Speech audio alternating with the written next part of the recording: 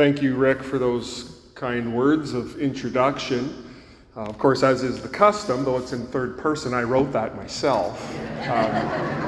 For some reason, Rick left out the bits I put in about me being tall and bald and handsome. It is a privilege to be here in this capacity with you today and to open God's Word together with you. And I want to read our passage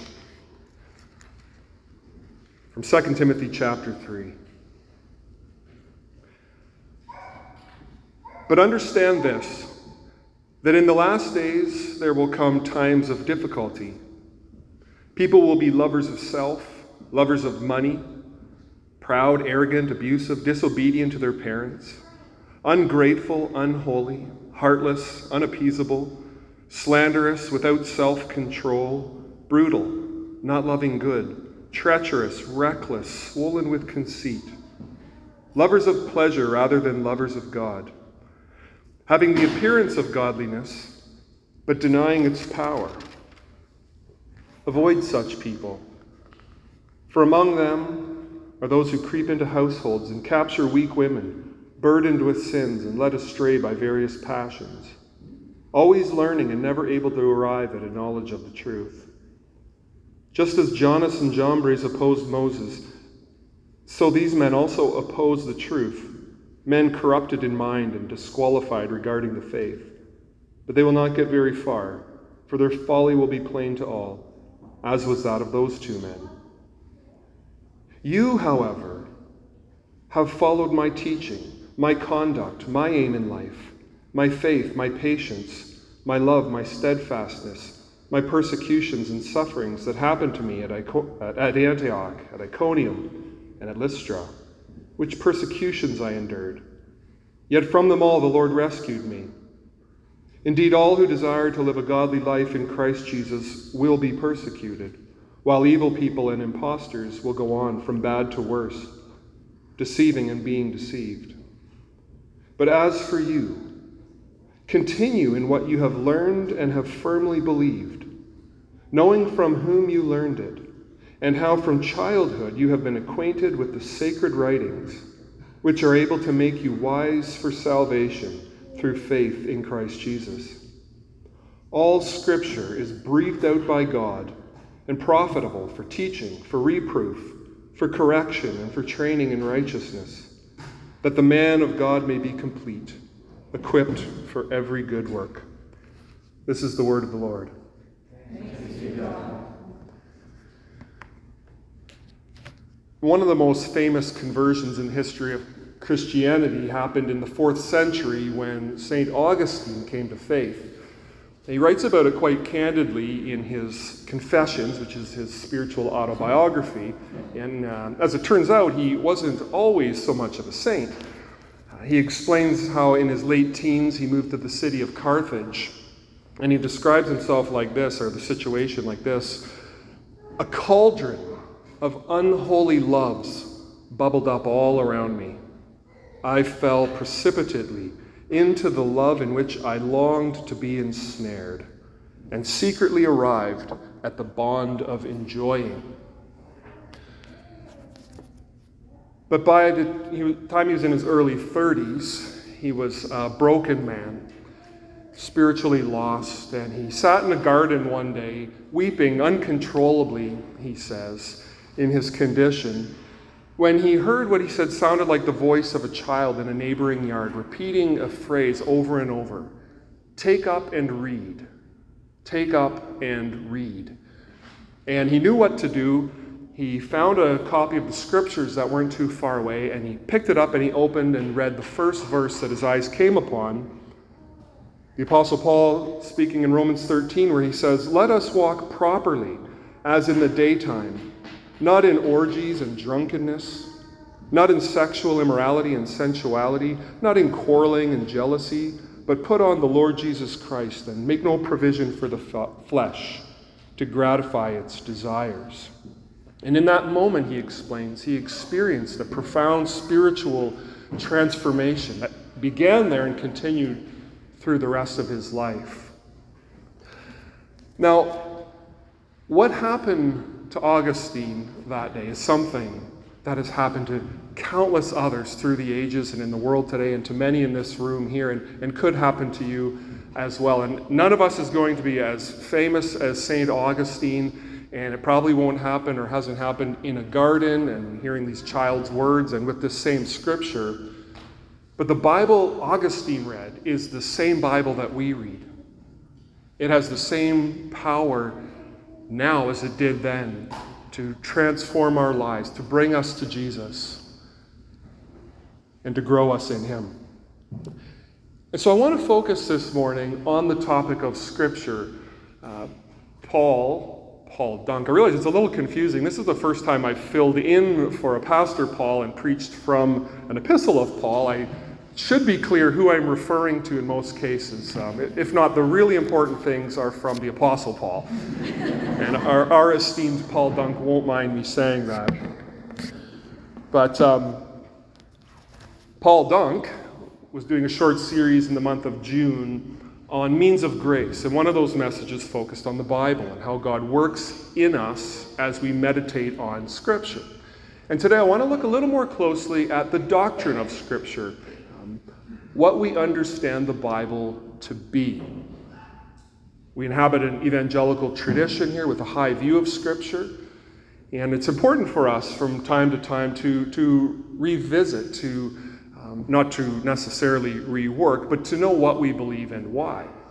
But the goal here is not simply for deeper understanding of the doctrine of Scripture, but so that appreciating what the Bible is, that you'd be motivated to more deeply engaging and experience its life-changing message. 2 Timothy, the passage I read, is one of the most important passages in the Bible about the Bible. And we're going to be focusing mainly on the last few verses 14 to 17. But I wanted to read the whole passage to give you a sense of the context in which Paul's statements about the Bible emerge. He paints an ominous picture of these dark times that are coming on the world and will even infiltrate the church in some places and in some ways. But he says, effectively, to Timothy and ultimately to us, God hasn't left us to this dark situation. God has provided a light. He has pointed a way. And then he says what he says about the nature and the purpose and power of Scripture. So that's what we want to look at this morning. What is the Bible and its essential nature, and what is its purpose? What does it aim to do? What can it do in our lives?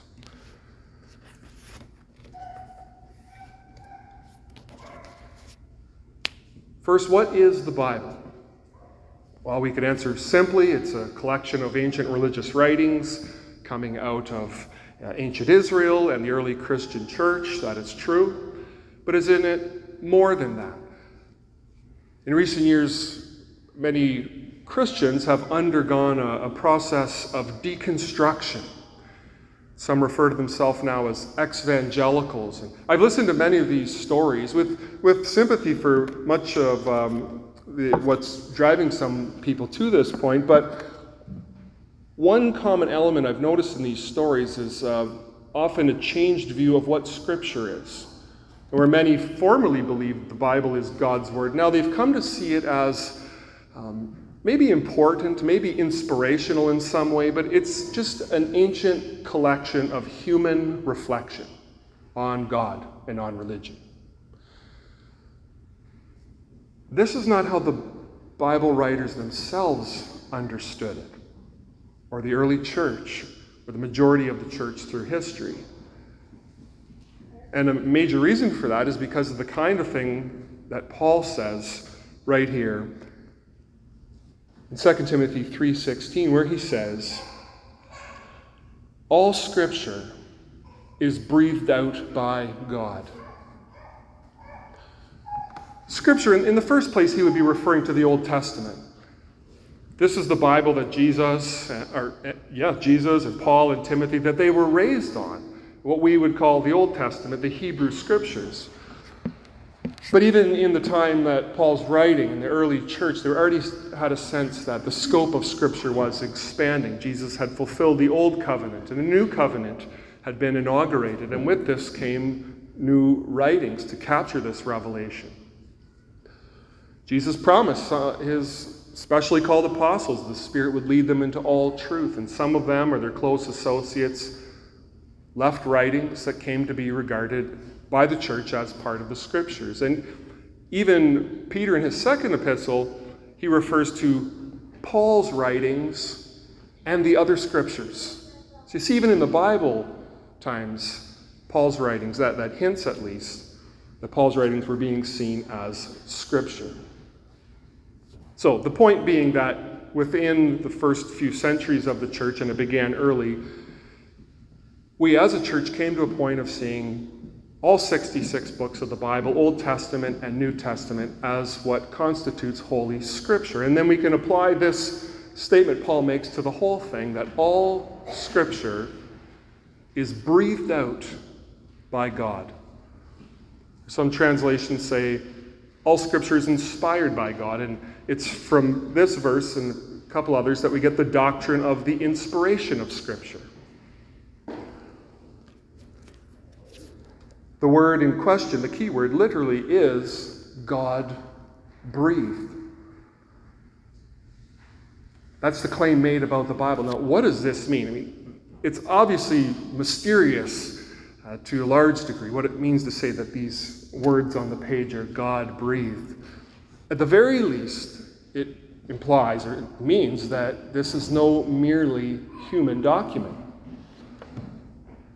It is truly human. It really is a human book. And God didn't inspire the Bible in some mechanical way, but in an organic way. He used real people, and their personalities and their style comes through in all of the Scriptures. It's not as though God just dictated the whole thing. Sometimes a writer would say they received a word from the Lord and they wrote it down, or saw a vision and later wrote it down. A lot of times they wrote letters, or remember Luke saying he investigated the whole matter and he wrote up an orderly account. There are songs, poems, sermons. So the Bible is a human document, just not a merely human document. At a deeper level, it is the very Word of God. This is how Jesus viewed the matter. When he really wanted to settle the truth of a matter, he would appeal to Scripture with those words he often repeated. It is written. And we follow him when we hold to this view of Scripture. It is human, yes, fully, but it is divine in origin. It is God's Word. And Paul says all of Scripture is inspired. And this gives us the doctrine of the plenary inspiration of Scripture. You know, you go to a conference and there are a bunch of breakout sessions, and then there's the main session where the whole group gathers together. That's called the plenary session. And plenary inspiration of Scripture means the whole thing is inspired. From Genesis to Revelation, the Song of Songs and the book of Romans, all breathed out by God. That doesn't mean that every part of Scripture is equally weighty in every situation or equally clear. If someone was being sent to the proverbial deserted island and you could only send them with one part of the Bible, it'd probably be better to send them with Ephesians than Ecclesiastes. Or if you were exploring the faith here and ask, where should I begin? I'd probably encourage you to start with the Gospel of Mark or Ephesians rather than the book of Leviticus. But ultimately, no one's going to that deserted island. And ultimately, it is the whole of Scripture that is God's Word to us. And every part, in some way, contributes to the truth, the message that God is communicating to us. Now, why use these terms like plenary inspiration of Scripture? I'm not just trying to furnish you with fancy terms to use at a party and impress people. Trust me, it doesn't work. But you'll come across words like these, and they are helpful in being able to articulate and understand for yourself what the church believes about Scripture. And even more importantly, or better, the goal of this understanding is not just cognitive, it's so that we would understand what God wants to do through his word in light of its nature. Because this is God's inspired word, he has a purpose to bring us to Jesus through it and to build us up in him.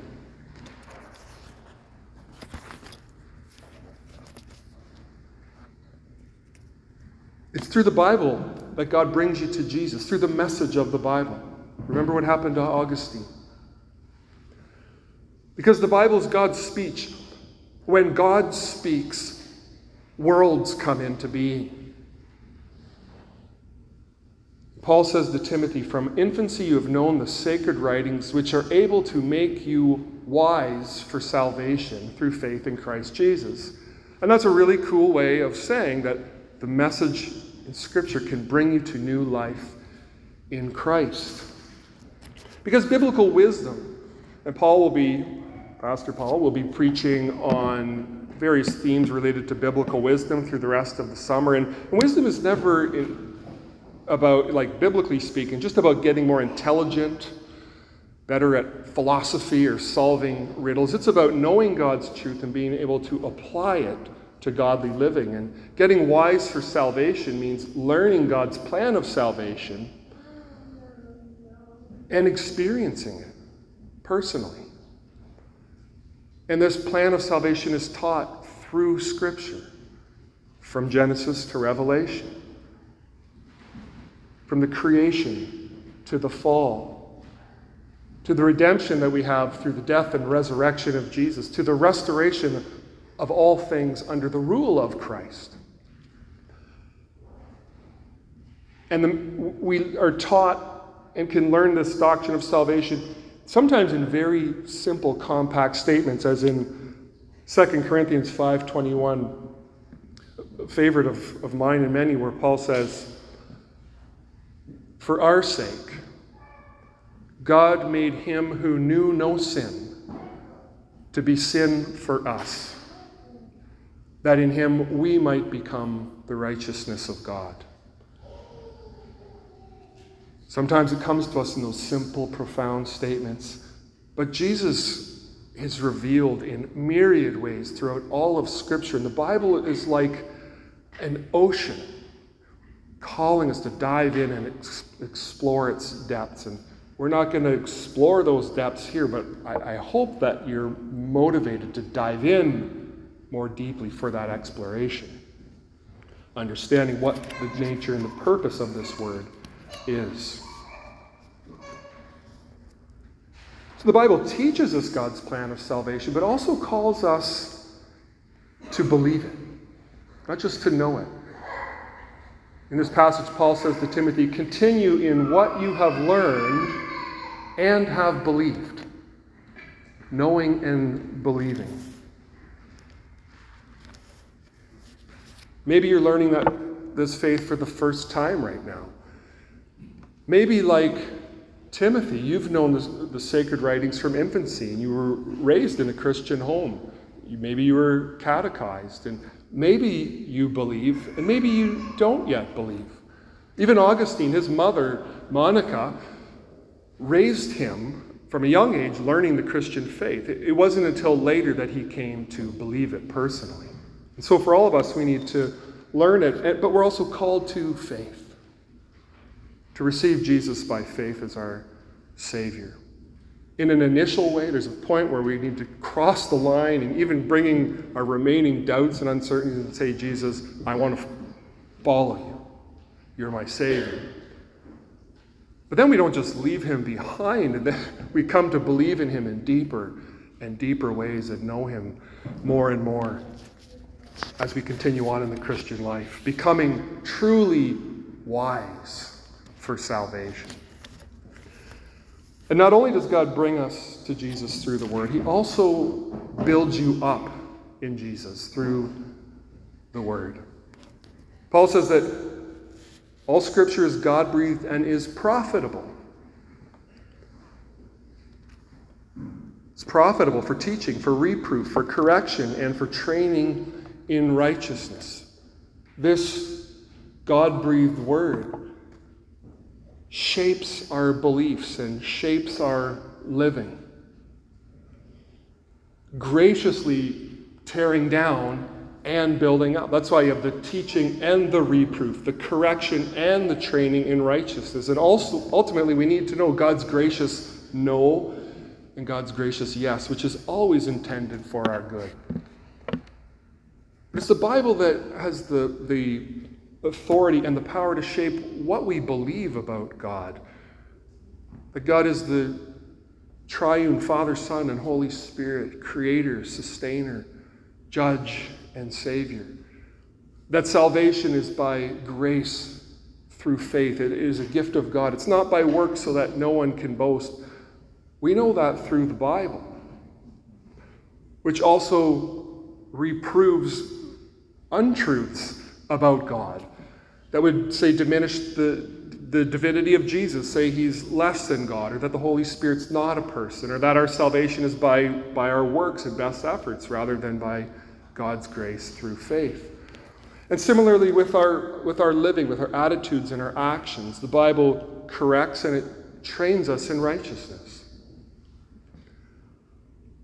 It calls us to put on that righteousness that we've received freely as a gift, to put on Christ and to pursue the ways of Jesus for the flourishing of our lives and the lives of those around us, our loved ones, our communities, to pursue love and kindness and goodness and hospitality and generosity, faithfulness and holiness, live lives of prayer and witness. And the same word corrects us. There's a corrective training calling us to put to death our sins, and hatred and violence, and self-centeredness, lust, greed, coveting. And thank God, the same Bible promises us and assures us there is abundance of grace, a superabundance of grace to forgive us our sins when we fail. And we do. But God aims to grow you, your thinking, your living, and he does so through the word that he has breathed out. Because the truth is, something will shape you. There are influences and influencers all around us that shape the way we think and live.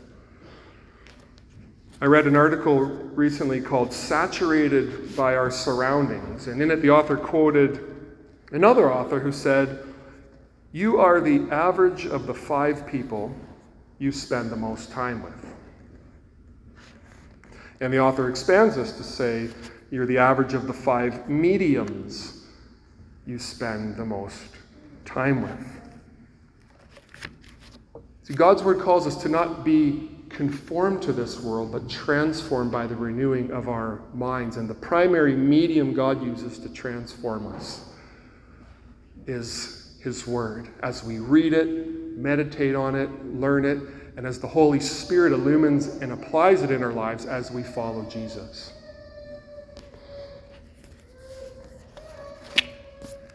God's word has the authority and the power to shape our thinking and our living. And the bottom line, again, in all of this is that this book is no ordinary book. God speaks here. And he's speaking through the Bible to bring you to Jesus and to build you up in him. So then how should we respond? What should you do if this is true? Well, let's go back to Augustine in the garden. Take up and read. Take up and read.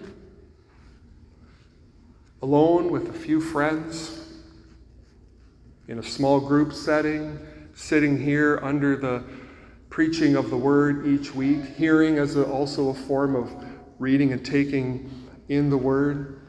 Maybe you're somebody and you're not quite sure yet what this Bible really is. Or you're somebody, and you would affirm this Bible is Holy Scripture. It is God's word, but it's collecting dust on a shelf in your house, or you're somebody who reads it quite diligently. You might even follow a reading plan and tick those boxes, and that's a wonderful thing to do. But wherever your starting point is today, I encourage you, take up and read.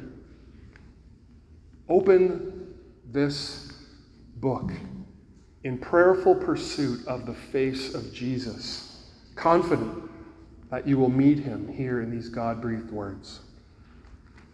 Let's pray. O Lord, open our eyes, the eyes of our spirits, that we would see wonderful things from your word. Holy Spirit, show us Jesus, bring us to him again and again. Amen.